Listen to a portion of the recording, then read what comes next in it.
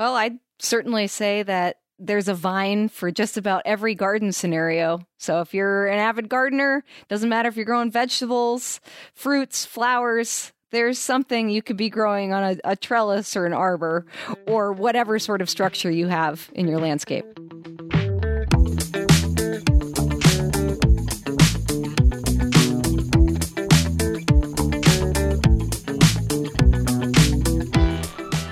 Greetings, Granite State gardeners. I'm Nate Burnitz, Public Engagement Manager for UNH Extension, joined by horticulturist and UNH Extension Field Specialist Emma Erler. Howdy, everyone.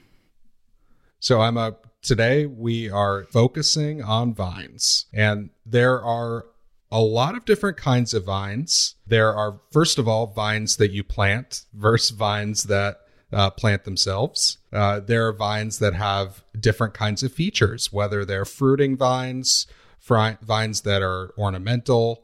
There are a lot of different places we could start, but I think we should start, as we have in previous episodes, with a little bit of definition and level setting.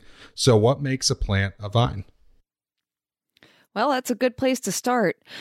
Vines, technically speaking, are often referred to as lianas. And that basically means a plant that has a long, flexible climbing stem that's rooted in the ground, but doesn't have the ability to support itself without some other structure in place. So in the wild, this often means climbing trees or climbing bare rocks, cliff faces, that sort of thing. In our gardens, it means climbing fences, perhaps trellises, stone walls, you name it. But essentially that key feature there is that the stems and branches of a vine don't support themselves, and that they have different structures that they use to climb up things.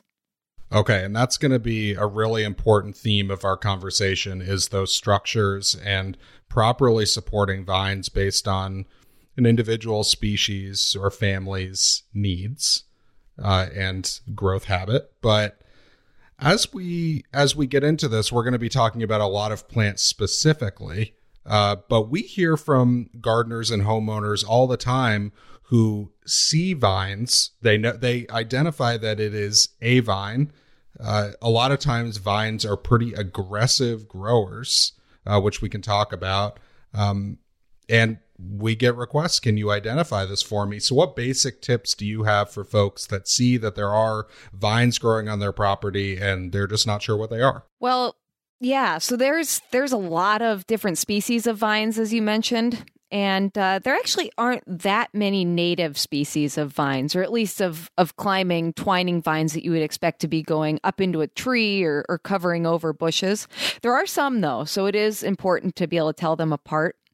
What I would be looking at first and foremost is actually the structures that plant is using to climb, because that's going to be a really good way to tell different vines apart. Some vines climb by twining, which basically means they wrap their stems around a support.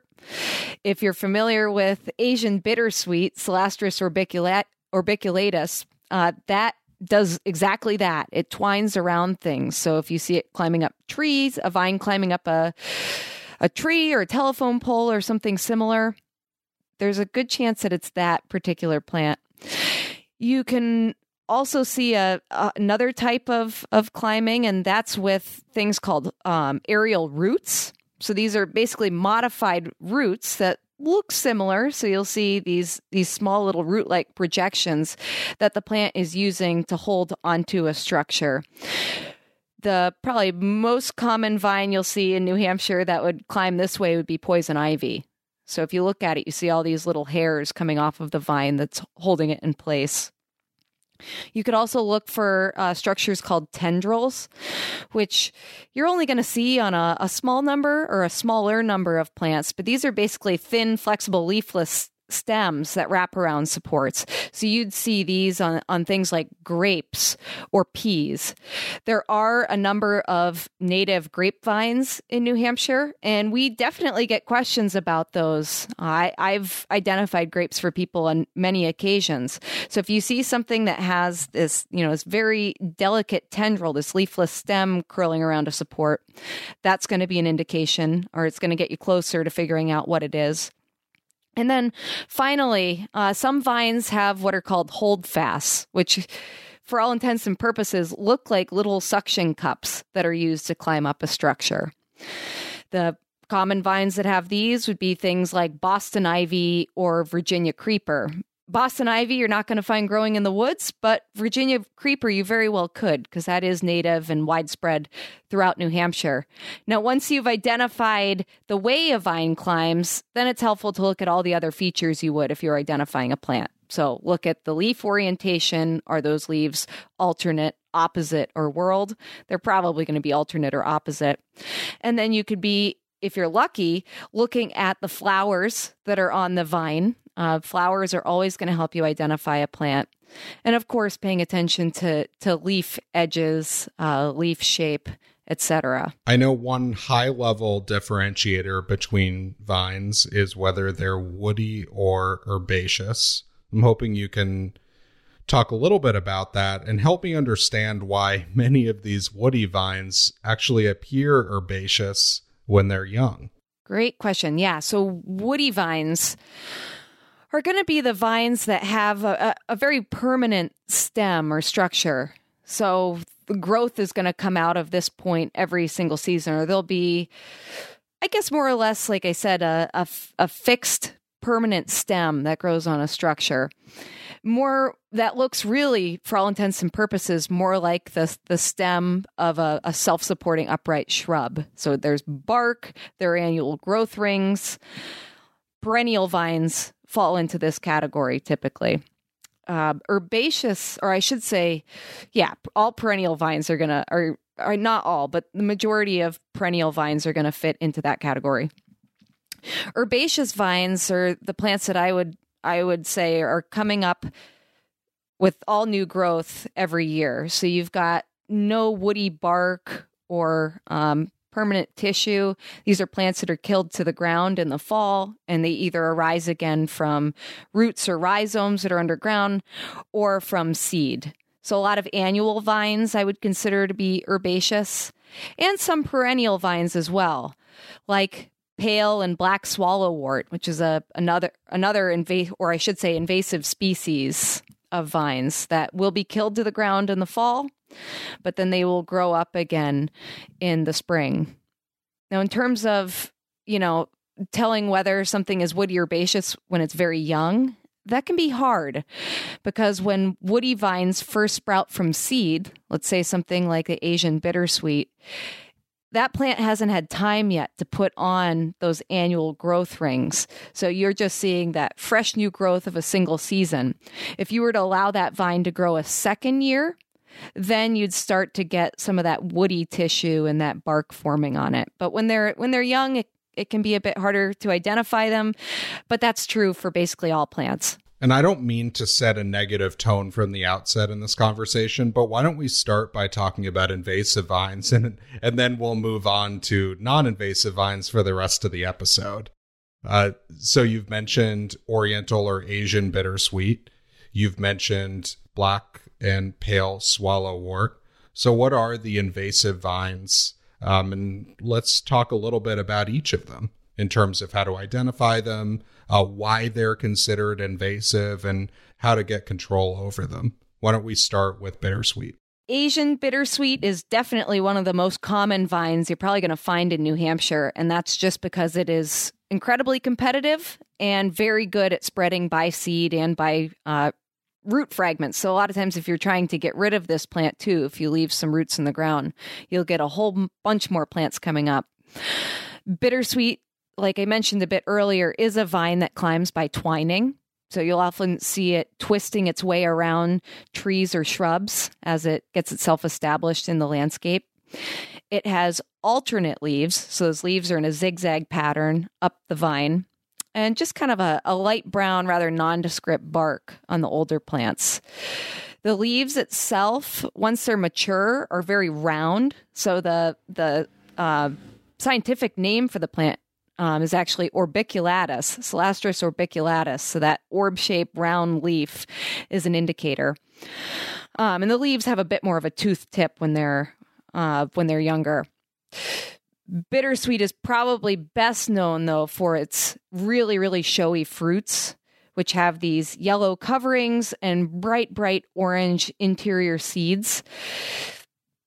For years and years, bittersweet was grown as an ornamental because those fruits are so attractive. And some people might still collect it for use in holiday decorations or for around the house. But that's, if you don't recognize it by the foliage, hopefully you'll recognize it by the real showy fruit that shows up in late summer or fall. So one theme that I think is going to come up with bittersweet, as well as a number of vines, like, say, grapes that you mentioned, is that they don't always bear fruit. And that can be confusing for people, especially with something like grapes, where they're like, okay, you say this is a grape, where are the grapes? I've heard of that, not seen it myself, but heard of that with bittersweet. Can you explain that? So bittersweet's one of these plants that flowers and fruits on old growth. So if you only have very young growth, so new sprouts that are coming up from the ground, or let's say a vine that was pruned back at some point and it's just sent out a whole bunch of newer stems, you're not typically going to get flowers on those vines or fruits. So in that case, you may have a healthy stand of bittersweet that, let's say, is being mowed consistently or has been cut consistently, or it's just very young and just starting to get established. You won't see those fruits. With something like a grape, it's harder to say. Grapes do need a fair amount of sunlight in order to fruit. Grapes that are in heavy shade, which occurs, perhaps that vine got established before the woods grew up around it, or, it just happened to germinate in an area where there isn't a whole lot of sunlight. They may not fruit. And there could be something to do with juvenility there too, where a vine's not old enough yet to actually flower and fruit. And so you mentioned for bittersweet, of course, this is an invasive vine that if it's on your property or, well, anywhere for that matter, you want to control it. And you talked about mowing, you talked about cutting back. Are those viable control strategies? Yeah, there are a bunch of ways to tackle bittersweet. One, if you don't want to use chemicals at all, repeatedly cutting the vines can certainly help, although it's definitely going to take you a long time to totally get ahead of the vines that way. But yeah, repeated mowing, repeated cutting can help quite a bit. Better yet, digging up the vines is going to be helpful, which is probably going to be possible with smaller plants, might be difficult with really large established vines, because these can get very, very large in diameter. If you are willing to use an herbicide, then that's also another option. So smaller, younger bittersweet might be easy enough to treat the foliage with an herbicide. If it's a really mature plant that's going way up into a tree, you might find that it's easier to cut that stem close to the ground and treat that cut stem, or actually do an herbicide application to the bark itself. And what's nice about something like bittersweet being a woody plant is you can use herbicides that are a little bit more targeted as opposed to something very broad spectrum, which is helpful, especially if you're doing that cut stem treatment where very targeted. For folks that are wary of using herbicides, and count me among them, how can you make sure that when you are controlling bittersweet with an herbicide that you're minimizing any unintended impacts on plants or the environment more broadly? I think the best way to do that, honestly, is to paint the herbicide on. And for controlling an invasive woody vine like this, you're probably going to be picking up a product that is labeled for brush control for woody plants. And the instructions on that label, if it's intended for this purpose, there will be instructions there on how to use an undiluted product to paint it on that stem. When you do this, you shouldn't, if you're being careful, shouldn't be getting herbicide anywhere other than where you intend to put it, which is frankly quite helpful. And it tends to be pretty effective, this method too. Of course, there's always going to be a little bit of risk to the applicator. So being as careful as you possibly can, certainly wearing any PPE that's recommended on the label, and even wearing more if you're a little bit nervous. Sometimes a label might just say, to wear gloves. But there's no issue with wearing some safety glasses or goggles, rubber boots, going as far as wearing Tyvek if you want to make that application. Can you do that cut stump or cut stem treatment any time of year? You can. It's probably going to be a little bit more effective when that plant is actively growing versus when it's dormant in the winter months. I would often be thinking about trying to do that sort of application in the fall. Fall applications in general tend to be more effective on perennial plants just because that plant is really pulling things downward, pulling nutrients downward into its root system to prepare for the fall, as opposed to sending things upward in the spring to get new growth going. So that would be my preference, but it's not hard and fast. And what you may find too is that you're not going to get absolute control with a single application. So you might apply in the fall and then get some regrowth in the spring and really not want to wait around months to tackle the issue again. So you could apply then too. And the tricky thing about controlling bittersweet is that birds are going to continue to spread seeds on your property no matter what you do. So it's really about kind of stemming the tide and eliminating very mature bittersweet that could be destructive against trees and shrubs on your property, right? Very true. I think for a lot of people, if you have a heavy bittersweet infestation, it can be a little bit overwhelming and frankly, perhaps too much to take care of or to really worry about without putting a lot of effort in. I think where it's really critical to get ahead of it is where it hasn't become fully established yet. When you first see just a couple of vines coming up here and there. I mean, of course, if you have an established stand on your property, if you have the time and energy to work on it, getting rid of that invasive is going to be helpful if you can encourage a native plant community instead. But being vigilant and eliminating it before it can become established in a new area, I think is even more important.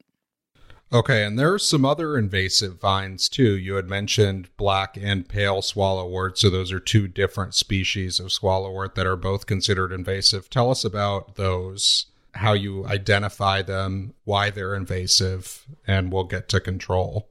So these are, the swallowworts are invasive species that I believe also were introduced from Asia. They're actually in the milkweed family. So if you were to break off a swallowwort vine, you would find that there was a milky, latexy sap on the inside, just like you find in other milkweeds, although perhaps not quite as much of it as you might find in common milkweed. It has opposite leaves, so that's good to notice because not too many vines have that characteristic. So those leaves are directly across from one another, and has very small clustered star-shaped flowers. And basically you can tell the two species apart easily based on the color of the flowers, whether they're a very, very dark purple red or a paler reddish color. It is also definitely one of these herbaceous vines, so it's something that's going to die back in the winter. It's not going to have a woody stem, but it'll come back with a vengeance each season. And if the plant does indeed flower, then you will notice seed pods that are quite similar to milkweed. So they're called follicles. So basically the seed pod that splits along a single seam and has these airborne seeds that will come out when the pod is ripe. Swallowwort will spread by seed and by its roots or rhizomes underground. I think the roots are probably the more considerable issue, although new populations are going to be established by seed. So in some areas, the way that this plant is managed, particularly non-chemically, is just removing all of the seed pods. So actually going out and having a seed pod harvest to prevent the seeds from blowing around and spreading further, and at least containing the population in a specific area. What time of year is that? It'll be later in the summer. Yeah, it's like mid to late summer typically. You want to get those seed pods while they're still green and closed up before those seeds start to ripen and those seed pods open up. My understanding is one of the really challenging aspects of controlling these swallowwort species is that they tend to grow in wetter environments where you're going to be restricted on potential chemical control. Is that your understanding too? I see it growing just about everywhere. I mean, I was on a river over the weekend and I saw swallowwort growing right down by the banks of the river. But I've also seen it in upland fields and even in people's backyards or it's moved into their garden spaces.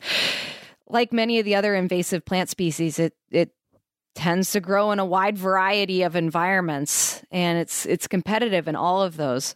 But if swallowwort is growing right next to a water body, that does make it a bit more difficult to control, and that you're not going to be able to legally apply most pesticides right next to the water as a homeowner. You're going to, in order to do that, would need to have a pesticide applicator's license in order to be able to use some restricted use chemicals. And so that leaves you with the option of, I guess, harvesting those seed pods. Can you just pull this plant as well? Is that effective? You could. So if you had a small patch in a garden setting, I think that would be okay. I would probably actually pull out the shovel or the garden fork to try to lift out as many roots as possible. It's going to be really hard to get rid of this way because it will sprout from any little root fragments you leave in the ground. So if you're very patient and it's just a small patch, you might get ahead of it that way. With a larger patch outside of collecting the seed pods, frequent mowing might help a bit, and smothering could certainly work too, just like it works for some other invasive species. So putting heavy black plastic or tarps over top of it and letting those sit for a couple of years. Okay. Yeah. So bittersweet and swallowwort, both really challenging. There's one other challenging invasive vine that comes to mind, which is Japanese honeysuckle. So tell us about that one. Japanese honeysuckle is a vine that was introduced for ornamental purposes. Surprise, surprise. Like all the other honeysuckles, it does have opposite leaves that are oval shaped, more or less. Some of them have more of kind of a heart-shaped base to them, which distinguishes it from some of the other honeysuckles. It has flowers that resemble most other honeysuckles. So these white lobe flowers that are very fragrant, and they are showy. Japanese honeysuckle is a vine that it doesn't really grow by twining, or it doesn't have tendrils or holdfast. Really, it takes over areas just by smothering vegetation, by covering over things that are closer to the ground, or maybe climbing up some shrubs that are nearby, just as it grows, its leaves and stems kind of hooking on vegetation as it grows. It is problematic, and then it grows really, really quickly. It does spread by seed as well. So if there are birds or small mammals around, they're probably going to spread this plant. And it doesn't, like the majority of all the other invasive species, it really doesn't have any predators. So there's no insects or wildlife feeding on it, really. It's just left to its own devices. Okay, and is controlling Japanese honeysuckle more like controlling Oriental or Asian bittersweet, or is it more like controlling black and pale swallowwort? I would say it's probably going to be a little bit more like controlling the bittersweet. It is a woody vine, although the stems never tend to get very large or robust.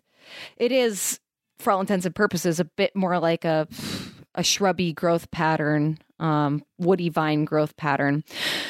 So you might be able to get away with smothering it if you had a really thick plastic and you mowed it very, very close to the ground.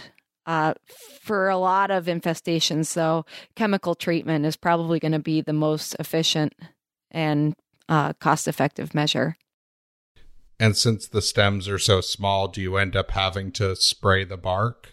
Yeah, well, it kind of depends on how you're doing it. So one approach, because this vine tends to kind of drape on the ground and grow over top of everything, that you might just want to spray the foliage.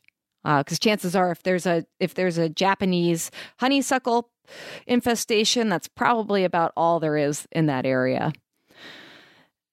You could potentially do a cut stem treatment. That could work fine as well, particularly for older, more established plants. So it's kind of up to you. But I think spraying the foliage is probably how most people would attack this one. Gotcha. And for those listeners that maybe aren't in New Hampshire or even northern New England, maybe further south, there are a few other invasive vines that aren't necessarily established here, but are kind of on our radar. What are those for you? There's a couple on my list. One is Japanese hop.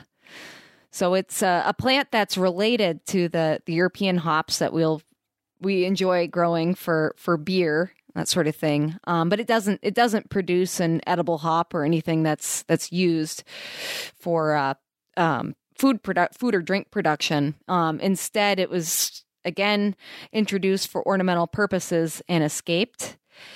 I haven't seen much of this vine in New Hampshire or in New England in general. But it is quite prevalent further south. So when I worked in Pennsylvania, this is a plant I had to deal with often. If you know what hops look like, you'll probably recognize Japanese hops. It's a similar kind of hairy divided leaf with a kind of a hairy stem. And this is one that's probably you're going to find growing across the ground or twining up smaller trees or shrubs. Another one to watch out for is kudzu, which is a huge issue in southern states, but isn't yet a big problem in New England. Kudzu is a member of the pea and bean family. So if you're familiar with what bean leaves look like, you'll probably recognize kudzu in that way because it has a three-parted leaf. Like I said, it's one that isn't really here yet, but it's probably coming. And one other, too, that I think is probably worth mentioning just because it was such an issue when I worked down in Cape Cod. And again, when I worked in Pennsylvania, it was porcelain berry. And this is a vine that has foliage. It looks kind of like grape leaves. And the berries are remarkable. They come in all different colors on the same plant, all these different pastels. So from blues, purples, greens, pinks. And it's totally understandable why this vine became a popular ornamental, but it too spreads by seed readily. So look up this one if you're not familiar with it. Keep your eyes open for it. If you live further south in New England or, anywhere in the East Coast, you'll probably run into this vine at some point in time. Another troublesome vine that's as close as Massachusetts is the mile-a-minute vine, right? Yeah, mile-a-minute vine. So that's the ones I just mentioned tend to are pretty big in stature. So you're noticing a big, huge vine or plant. Mile-a-minute vine is this very delicate little plant that has these very... they're quite aggressive, these thorns on the stem and on the backs of the leaves or the petioles of the leaves that will really tear your skin. So it forms an impenetrable thicket if it becomes established. This is a vine that's mile-a-minute will die back in the winter. So once you get a hard frost, but it tends to come back, raging back in the spring. And it does spread also by seed and has little berries on it that either are going to drop to the ground on their own or might be eaten by wildlife and spread. Okay, and I mentioned we were starting this conversation off kind of with a negative overtone, and we're going to transition more to the positive. So let's depart from invasive species and talk about a few plants that people may consider invasive, but we're going to push back on that because, well, for one, they're native. So we've got poison ivy and we've got Virginia creeper. And we get people all the time asking, how do I control this invasive poison ivy or invasive Virginia creeper? And unlike these other plants that are European or Asian introductions, these have been among us the entire time. That's right. And they do legitimately have benefits to the environment and certainly are good wildlife food sources. I think where we get kind of confused, is that some of these native plants, like like the Virginia creeper or poison ivy can have invasive characteristics or very aggressive growth. But they did evolve here, and they occur naturally here. So they're not introduced invasive species or exotic invasive species. They might have an invasive growth habit, let's say, but you're not going to find them on any sort of invasive species list. And I'm probably going to continue to advocate for having some of them in the landscape.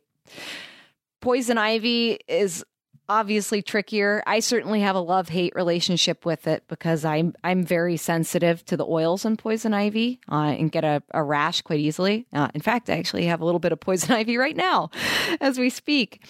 But when it's in an area where people and pets don't have to be trafficking, it's really an attractive vine with the glossy foliage that turns a beautiful red-orange in the fall, and white berries, which are enjoyed by actually a number of songbirds and small mammals, and some herbivores too will eat the foliage. So deer, for example, are known to browse on poison ivy. So as much as we might not like it, it is valuable, and certainly I'm not worried about a loss of poison ivy in the environment. But I do encourage people to just leave it alone if it's in an area where you don't need to be walking around or coming in contact with it. The Virginia creeper is another one. So this is a vine that climbs by those holdfasts, those little suction cups, more or less. It often creeps along the ground, and people get upset that it's forming this dense ground cover. But it also has the potential to climb up into trees. Unlike bittersweet, though, it isn't robust enough to typically cause storm damage. So while the vine may be up in the tree, it's not adding that much weight and not making it that much more likely for trees to blow over. So I don't worry about it. It, too, has incredibly beautiful fall color, bright red, and it produces fruits, which are enjoyed by a bunch of wildlife species, and the foliage is fed on actually by a number of insects, too. What are the identifying characteristics for both? Understanding, of course, poison ivy is often misidentified, so I'm curious if you have any insight on why that is and how you can get that identification correct next time. Poison ivy is tricky in that it comes in a variety of growth habits or forms. It can grow just as a low ground cover. It can actually grow into, a 2 or 3 foot tall shrub, or it can climb up into trees and, for all intents and purposes, just behave like a vine. That's when it's climbing things. That's when you really see those aerial rootlets, those brown hairy projections that are helping the vine grow up things.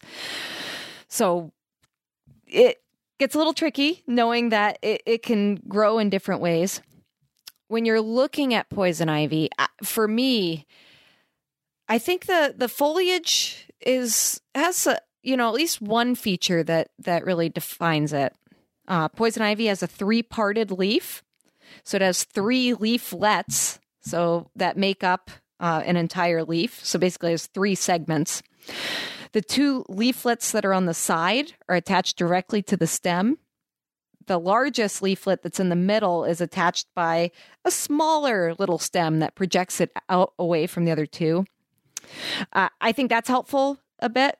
You might also notice the alternate foliage pattern on the stem. And in most cases, there will be just a few large teeth on the edge of the leaf, so a few large indents. Sometimes there aren't any at all, which can make it a little bit tricky. But the majority of the time, you'll notice that feature as well. And I think it's so tricky because for a lot of people, the only thing they know about poison ivy is that it has 3 leaves. And so they tend to be scared, essentially, of any plant in the landscape that has 3 leaves. How can you... Right. How can what are you looking for besides the 3 leaves? And I don't know, dude. How can you just calm down and take a second to be like, okay, I know it has 3 leaves, but is this actually poison ivy? Because if you're avoiding any plant with 3 leaves in the landscape, where are you supposed to go? Most of the plants, in my experience anyways, that get confused with poison ivy are in the bramble group. So blackberries, raspberries, dewberries, all of these plants also have a three-parted leaf, which is sometimes shiny, which is often a characteristic that's given to poison ivy as well. The thing, though, that all of these bramble crops have, so the blackberries, the raspberries, the dewberry that I mentioned, they all have prickles or thorns or spines on their stems. So if you take a closer look at the stem those leaves are coming off with, and you see little prickles or spines, definitely not poison ivy. And if you see a bright, showy, typically white 5-petaled flower, also not poison ivy. Poison ivy flowers are pretty nondescript. And with poison ivy, you had mentioned that, of course, we have to. There are some situations where poison ivy is growing in a spot that's just unacceptable, a spot that you are frequently trafficking, or a spot maybe that your pets or children are frequently trafficking, but it's completely unrealistic and unadvisable, in your opinion as well, to try and eliminate it from the landscape. It is a native plant with wildlife value, and frankly, trying to eliminate it is just a fool's errand. It's a very resilient native plant that's gonna continue to thrive despite your best efforts. But for those situations that you do need to get rid of it, what would be your recommendation for an effective, safe, and environmentally low impact way of doing so? Absolutely. I know a lot of people claim to be totally immune to poison ivy, which some people really don't react very much to it. So they might be braver when it comes to, let's say, mowing the plant repeatedly. That's a possibility. Repeated mowing can eventually get ahead of it, although it takes a very long time. Another option for those that are very brave or very careful with putting on long sleeves, long pants, wearing heavy duty gloves that are disposable, is to actually hand pull the plants up, or maybe carefully dig them up. I have done that in the past with great success, but I try to be as careful as I possibly can to avoid getting any of that oil on my skin. And I do wash up with either heavy-duty laundry soap, dish detergent, or a specific poison ivy soap afterwards to get any oils off my person, off of my clothing, off of my tools. If you really want to limit your contact with poison ivy and you have a very, very large patch in an area where mowing is simply not practical, then using herbicides is probably going to be appropriate again. And the same brush killer herbicides that we mentioned earlier that can be used for Oriental bittersweet are often labeled for poison ivy as well.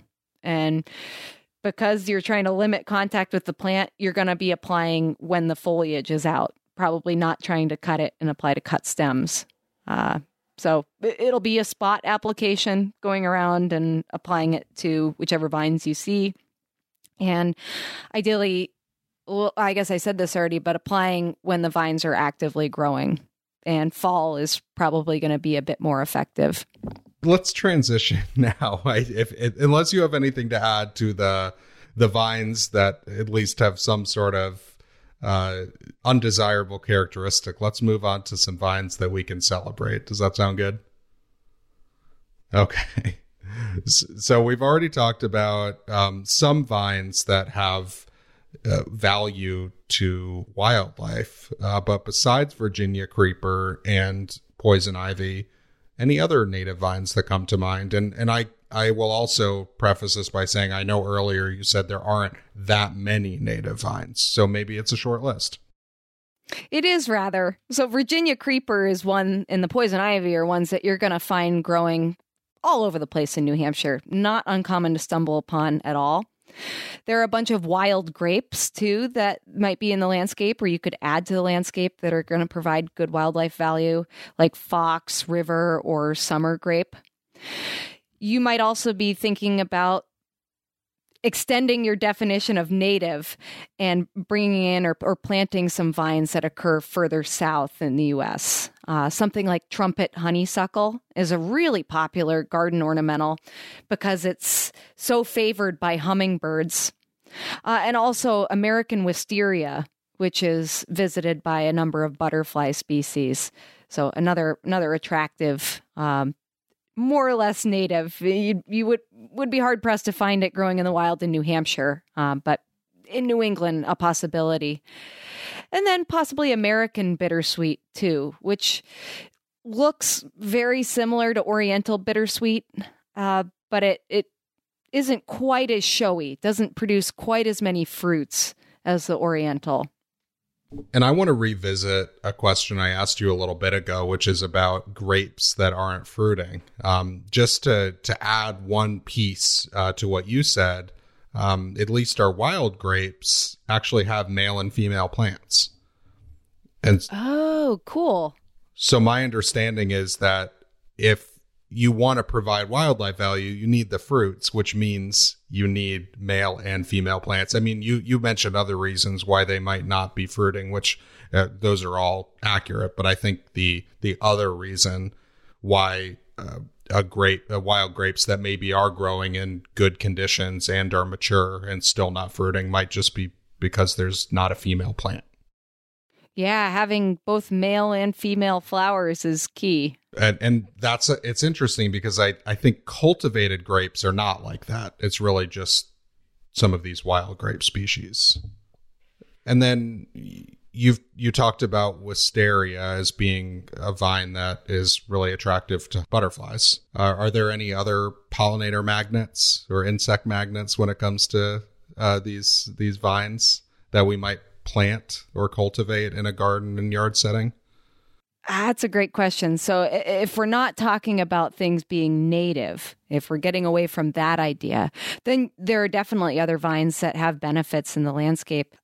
One that I would be thinking of is some of the plants in the morning glory family. There's a whole bunch of them. Of course, morning glories are one. Moonflower, cypress vine, all of these have these tubular flowers, which can be attractive to hummingbirds and other pollinators. So that might be something you consider planting. There are, some other showy annual vines too that will probably get some pollinator use. I'm thinking things like passion flowers, maybe hyacinth bean or scarlet runner bean. Probably not a ton of pollinator action, but perhaps a little. So if you are just, trying to have more garden space and want to have some vines so you can use vertical space more in the garden, certainly no harm in having those around. And one other vine, I guess, that I'll add to this list is trumpet creeper, which is a vine that is native to North America. It's cited as being invasive in New England in some locations. It's not native to New England. And it can be kind of aggressive if it's growing in a habitat where it's really, really happy. But it's beautiful. It has these trumpet-shaped flowers that will definitely get visited by hummingbirds and probably a number of insect pollinators as well. For some of these vines that you're talking about, like trumpet creeper, where you know that they tend to be aggressive, how can you as a gardener keep them under control and keep them cultivated? Well, one big thing is just going to be with pruning. A lot of vines can be quite aggressive if they are grown in a habitat or an environment that is ideal. So the right soil conditions, the right light conditions, moisture, nutrients, you name it. And in order to keep them under control, you need to be consistently pruning, at least once a year, maybe even twice a year, depending on what it is we're talking about. In some cases, too, like with the trumpet creeper, which tends to grow by suckers a fair amount coming out from the root system, having that plant contained in the ground by some sort of barrier might be helpful. So some sort of planting bed that has, let's say, a root barrier. That's kind of extreme, and I don't know that anybody wants to go to that those lengths to grow that particular vine. But if you're really excited about it, that's something you might do. Or else you'll just be cutting off or pulling up little suckers that are coming up here and there. And what is there to pruning vines? Is there any particular technique, or how do you know where to make cuts? And when do you do it? Does it matter? With something like cultivated grapes, I know it definitely matters, and you want to do dormant pruning with those like you would with many cultivated fruits. But for just ornamental vines, does it matter? It really depends, just like with flowering trees and shrubs, on when that plant is going to bloom. If it's a vine that blooms on old growth, so growth of the previous season, then you would want to do your pruning shortly after that plant has flowered. If it's going to produce its flowers and its fruits on new growth, which a lot of vines do too, then doing your pruning early in or I should say late winter or very early spring, that dormant season, like you mentioned, Nate, for grapes, is going to be the key. Give us a few examples. Okay, great. Yeah, so let's say, for example, you want to grow Dutchman's pipe, which is an attractive vine that has heart-shaped leaves and kind of interesting flowers. If you are really interested in the flowers in Dutchman's pipe, but the plant really needs to be cut back, you would probably want to wait until after it's finished flowering, because it does flower earlier in the season, and then prune afterwards so that you can enjoy those blooms before cutting it back. I would say that the same is going to go for something like a Japanese honeysuckle, a trumpet honeysuckle, which is also going to bloom early in the season. You probably, on older growth, so there too, you're going to want to wait until after it's finished blooming if you want to enjoy those flowers. Whereas, a number of others, like you just mentioned, the grapes are actually going to produce their flowers and fruits on some of that new growth. So that is important to do that during the dormant season. And quite honestly, if you're not terribly concerned about flowers or fruits, then it's fine to do all of your pruning in the dormant season. How you do the pruning varies a lot, and this gets nitty and gritty, depending on which type of vine you're growing. With some vines, you're probably going to leave a main permanent stem. So this is what happens with grapes. This is what's going to happen with wisteria. So you have this woody main stem that you have various branches coming off of. With something, let's say, like a clematis, it varies dramatically. Some clematis will bloom all on new growth, and so they can be completely cut to the ground if they've gotten messy, whereas others are going to bloom on older growth. So you have to be a little bit pickier with your pruning on those. Clematis are particularly tricky, and it's worth knowing exactly which variety you have or which species you have in order to get the pruning right so you don't eliminate flowers. And some vines too, we haven't talked about it yet, but hardy kiwi or tricolor kiwi, these can be incredibly aggressive and in some cases need to be pruned a couple of times throughout the season in order to keep them in check. In most cases, you're not going to be totally cutting those to the ground. There is, again, probably going to be a main stem that you are just pruning out or thinning out longer stems from. Like pruning trees or shrubs, the ideal with vines too is that you're trying to hide those cuts and make your cuts about 1/4 inch above a leaf or a live bud. And at least for hardy kiwi, we're fortunate in that we have an entire production guide that I'll put the link to in the show notes that goes over exactly how to prune. I know with some of these other plants, you might have to do a little bit more homework. This is true.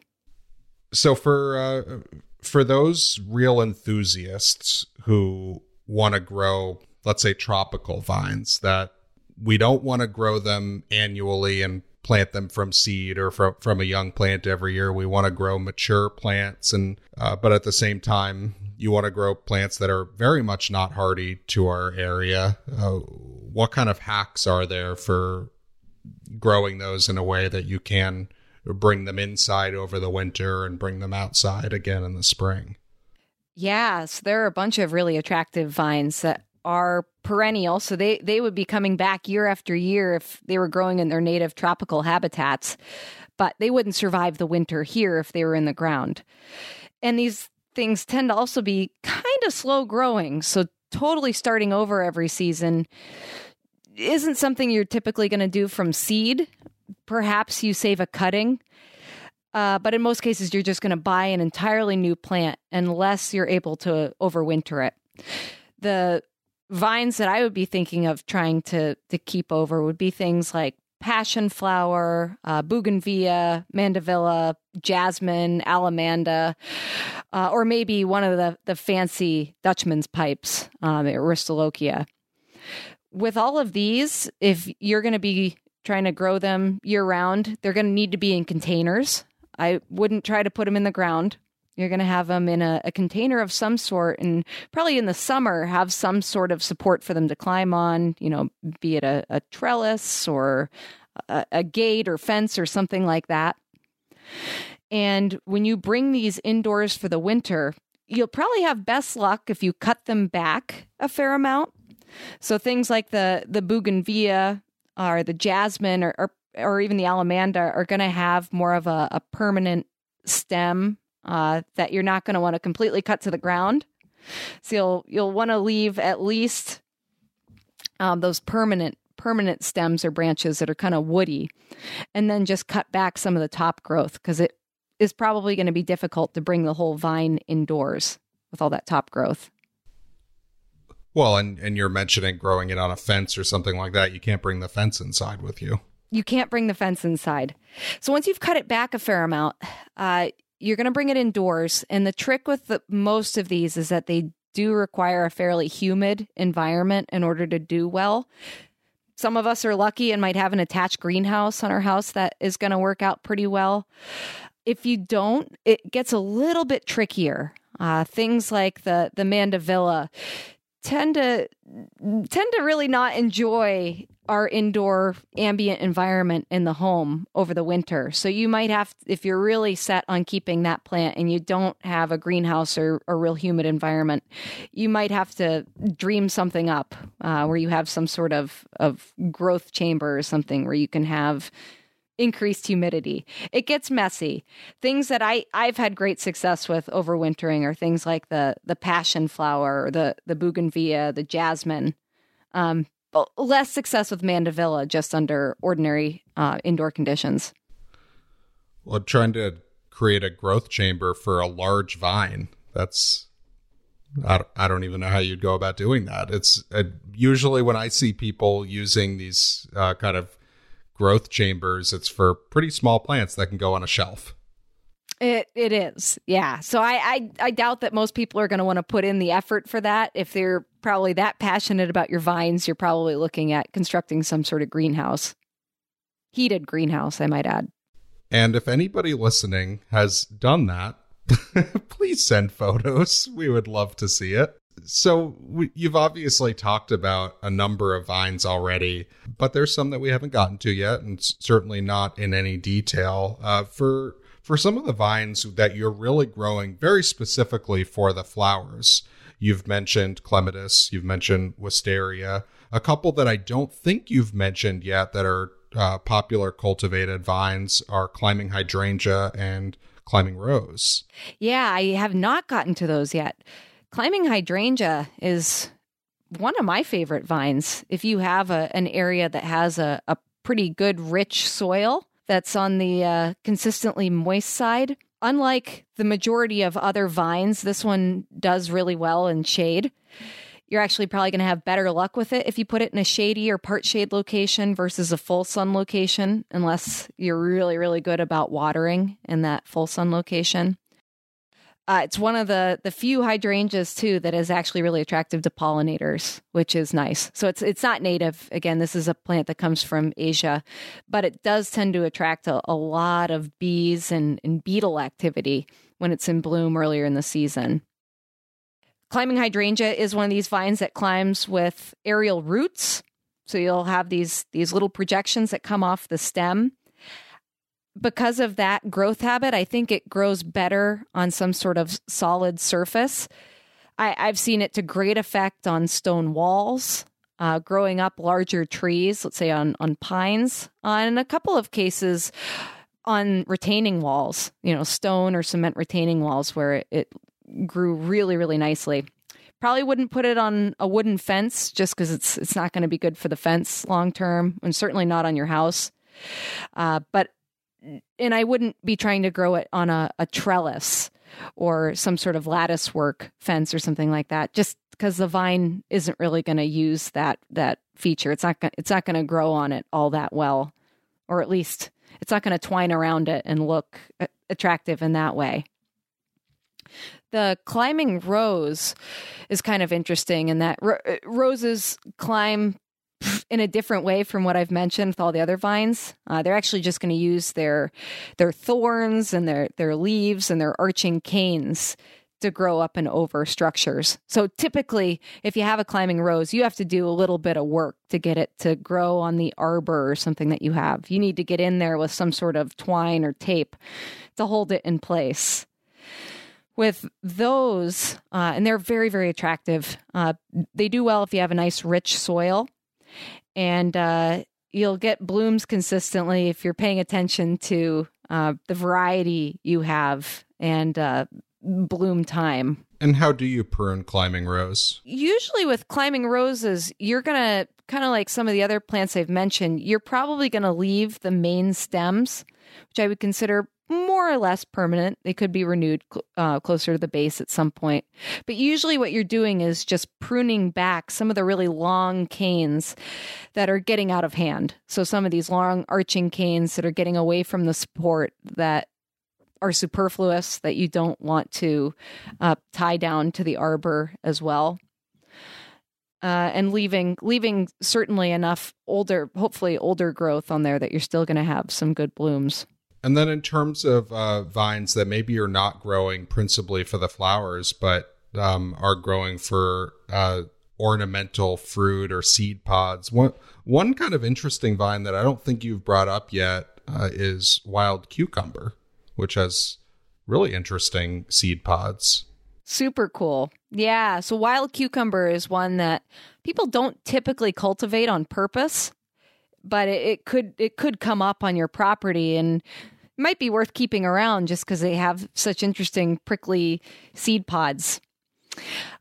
For things that you would be more likely to run into at, let's say, the garden center, you could pick up seeds for, would be things like tricolor kiwi, which is a close relative to hardy kiwi that would be grown for fruits. It has splashes of white and pink on the foliage, which is kind of attractive. But you're not going to really have real showy flowers or fruits to worry about. That Dutchman's pipe that I mentioned before has really attractive big heart-shaped leaves that are, honestly, I think much more exciting than the flowers themselves. Hops are often grown for the foliage too, as well as Boston ivy, English ivy, and Virginia creeper. The Boston ivy is the vine that you often see growing on brick buildings. It's one of these climbers that does really well on structures like that. What other vines do well growing on buildings? I think probably the two best are probably going to be that Boston ivy or maybe Virginia creeper. If you're at the UNH campus, you can actually, at least the last time I was there, see both growing on the side of the hockey arena, which is kind of cool, growing right up the cement. Those two, I think I mentioned earlier, have these little suction cup like holdfasts that they climb up with, which is perfect for that sort of structure. English ivy, I probably wouldn't be thinking of for that scenario. English ivy climbs by these aerial roots, similar to the climbing hydrangea or similar to poison ivy. So that's one that's usually more grown as a ground cover vine that will occasionally escape and climb up trees or might climb over a fence or something. And I believe hardy kiwi can be grown on buildings too, because I've seen it at Martha Stewart's house. Not in person, but I've seen pictures of it. Certainly. It would need a little bit more help because that's a vine that climbs by twining. But it may not cling to bare cement like a Boston ivy will. But there are creative ways of growing all sorts of different vines. And something that we haven't talked about are vines that actually are grown as houseplants. One that comes to mind that has really dramatic air roots and is very popular is some of the monsteras. Yes, totally. And some of the philodendrons, too, like my heartleaf philodendron, is very easy to root because it has little aerial rootlets that will start growing the second it touches the soil. I guess a little bit different with those, let's say the monstera or philodendron, in that those roots that are coming out aren't going to attach to a surface like concrete or wood per se. But if that stem touches the ground, it will attach, which is pretty cool in its own right. There are philodendrons that will grow, with aerial roots. Just you're less likely to run into them commonly in greenhouse situations. Why don't we trend towards wrapping up by going a little more in depth on supporting vines? So you've certainly talked about the fact that it's very important to provide the right support for any particular vine. What are some of the different techniques and structures that you can use for supporting vines, and what are some of those structures best suited to? Totally.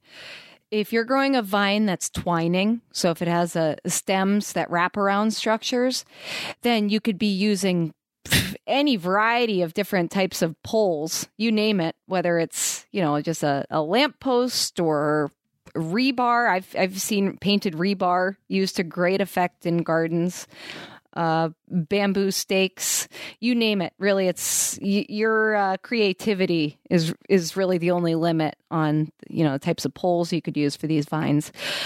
Chain link fence too, honestly, it is a great place for a lot of these vines to grow on. So if you're trying to hide a chain link fence for some reason, but you don't want to get rid of it, growing a twining vine is probably a great option in that scenario. Wires too. So just having some sort of horizontal support with wires that stretch down to the ground can work quite nicely for these twiners, as can trellises and fancier arbors too, that have more of a lattice work structure or design. Twining vines are going to have an easy time climbing up those. So just as kind of a reminder again, that could be things like morning glory, hyacinth bean, that Dutchman's pipe, wisteria, maybe your American bittersweet. All of those will do well in that sort of support. If you have something with tendrils, say you're growing sweet peas, grapes, or peas, an arbor or trellis could work too. A lot of times what you see, though, is people using horizontal wires or vertical wires, depending on the vine. Again, chain link fence will work okay, too, or maybe even twine. So something that's very delicate, like a pea or a sweet pea. Just a temporary twine in the garden could be fine. If it's something with aerial roots, like that climbing hydrangea or English ivy, trumpet creeper, it's going to be better to have more of a solid surface.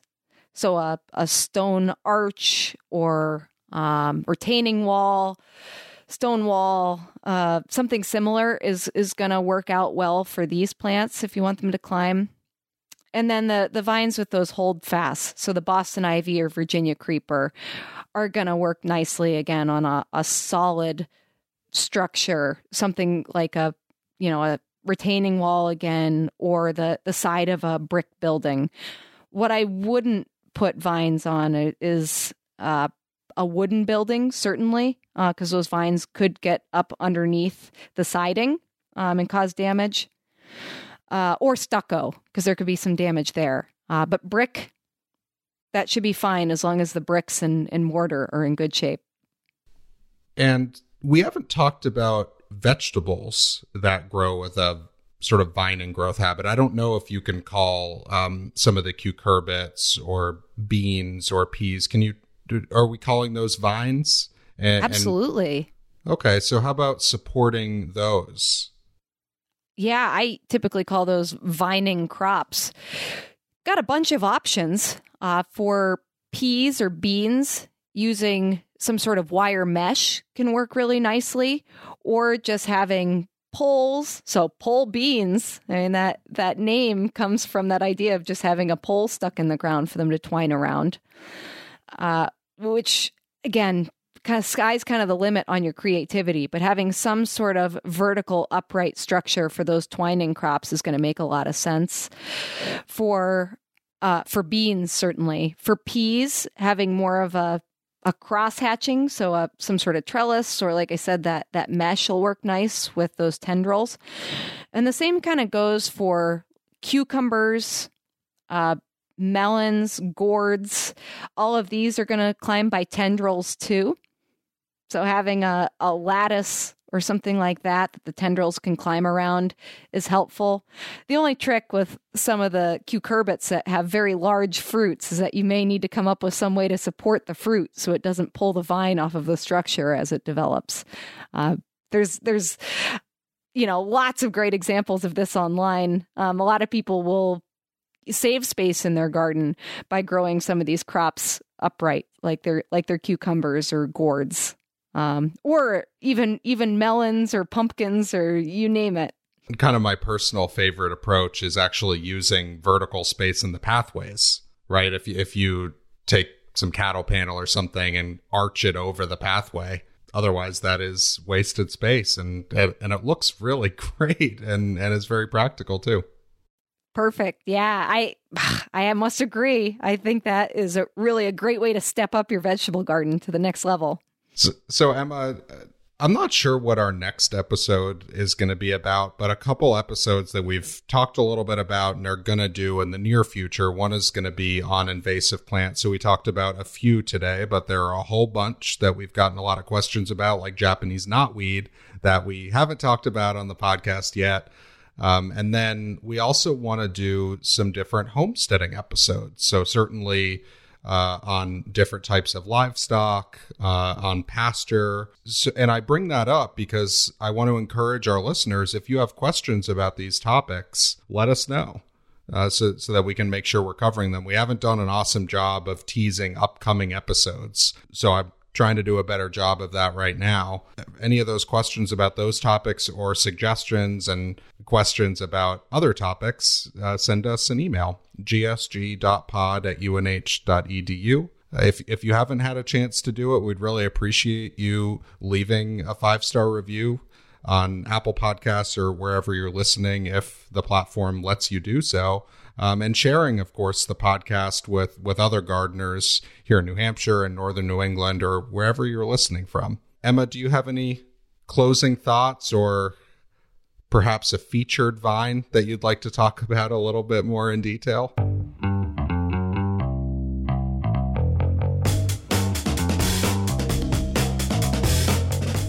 This episode's featured plant is cup and saucer vine, Cobea scandens, which is a tender perennial vine that is native to Mexico and tropical South America, though it's best grown as an annual in the ground or large containers in New Hampshire. Cup and saucer vine is rapid growing and tendril climbing, and it can grow 10 or more feet in a single season, which means a sturdy trellis or arbor is needed to support all of its growth. The plant's name comes from its bell-shaped flowers that are subtended by a saucer-like green calyx, giving the blooms a teacup-like appearance. Each bloom lasts about 4 days, emerging green and maturing to purple. In my experience, you should expect flowers in late summer into fall. Cup and saucer vine is pretty easy to grow in places with well-drained, consistently moist soil and full sun. Since it takes a while for the plants to bloom, seed should be started indoors in late winter, about 8 to 10 weeks before the last frost. If you're looking for an unusual vine to add to your garden, look no further. Cup and saucer vine is where it's at.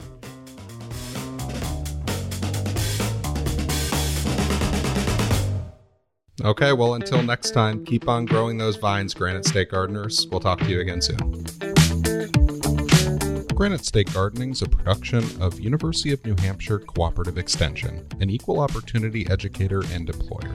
Views expressed on this podcast are not necessarily those of the universities, its trustees, or its volunteers. Inclusion or exclusion of commercial products in this podcast does not imply endorsement.